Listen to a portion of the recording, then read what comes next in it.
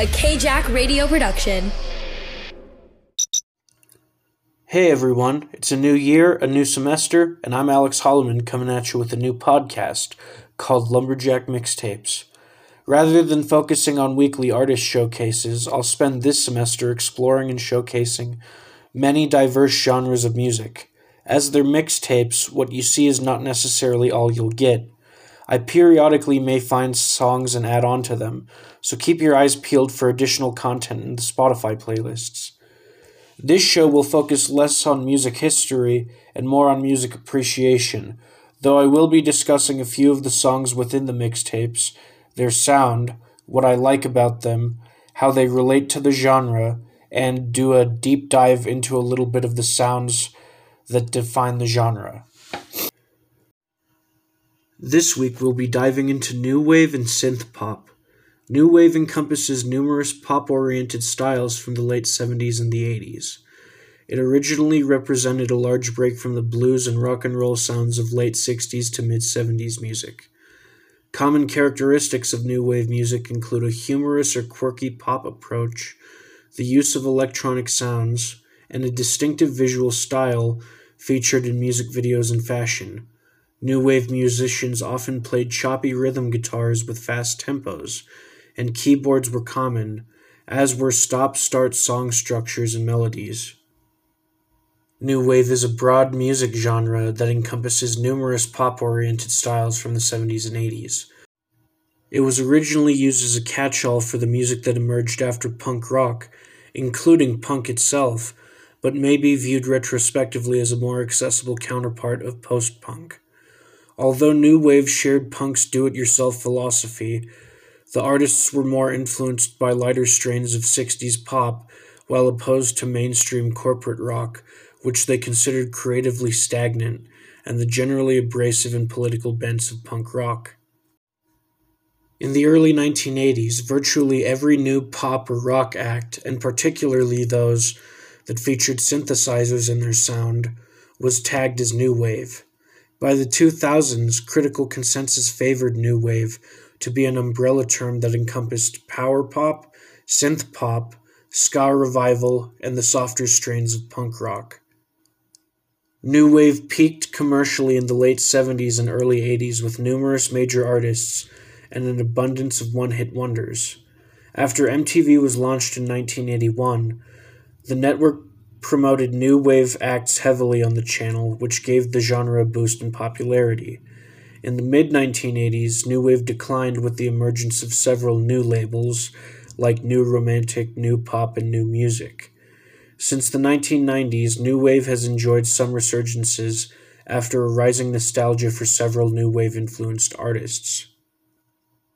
In the early 1980s, new wave acts embraced a crossover of rock music with African and African American styles. Second British Invasion acts were influenced by funk and disco. The majority of American male new wave acts of the late 70s were from Caucasian middle-class backgrounds. A nervous, nerdy persona was a common characteristic of new wave fans, as well as acts such as Talking Heads, Devo, and Elvis Costello. This took the form of robotic dancing, jittery, high-pitched vocals, and clothing fashions such as suits and big glasses that hid the body. This is overall definitely one of my favorite genres of music because I've always noticed that I gravitate towards it as it's what I heard a lot on the radio growing up. Given that it's the first mixtape that I made for this show, I think that kind of gives you some perspective into how much I like this genre of music. I really enjoyed making this mixtape, and I really hope that you enjoy listening to it. There are 41 tracks on this particular playlist, and if you were to make a list of my personal favorite songs, pretty much all of these songs would be on that list. So I'm probably not going to go into too many of the songs this week because I don't want to fall into the repetition, beating a dead horse, saying, I like this song, I like this song, I like this song, and I love all of the synths in it, I love all of the new wave sound, I love this, I love that. But one song I did want to point out in particular is the final song I have this week, which is Blinding Lights by The Weeknd, because The Weeknd is one of those artists that was influenced by the kind of new wave synth pop sounds, with two of his biggest influences being Prince and Michael Jackson, and there being a couple of Prince songs on this playlist as well. So you definitely see the influence there.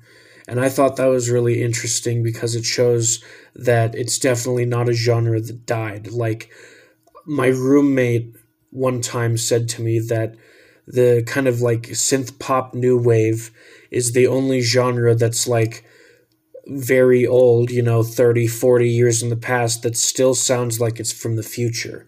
And I think that rings true when you see artists like The Weeknd putting out songs like Blinding Lights that have all of those synth pop new wave elements, but, the being like released like 30 years after the song right before it, as I try and put these in chronological order.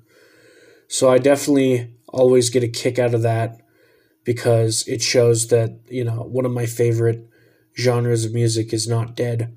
And as long as there are people like me who are influenced by it, who enjoy it, I don't think it's something that's ever going to die.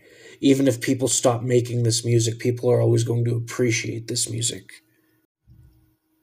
Like with Lumberjack Rock, I'm always going to be putting the Spotify playlists I use to make the show in the link of the show. So when you're done listening to the show and you're ready to stop listening to me ramble on about music and go listen to the music itself, that's available. I hope you enjoy this one. I enjoyed it a lot. I'm Alex Holloman. This is Lumberjack Mixtapes, and I'll see you next week.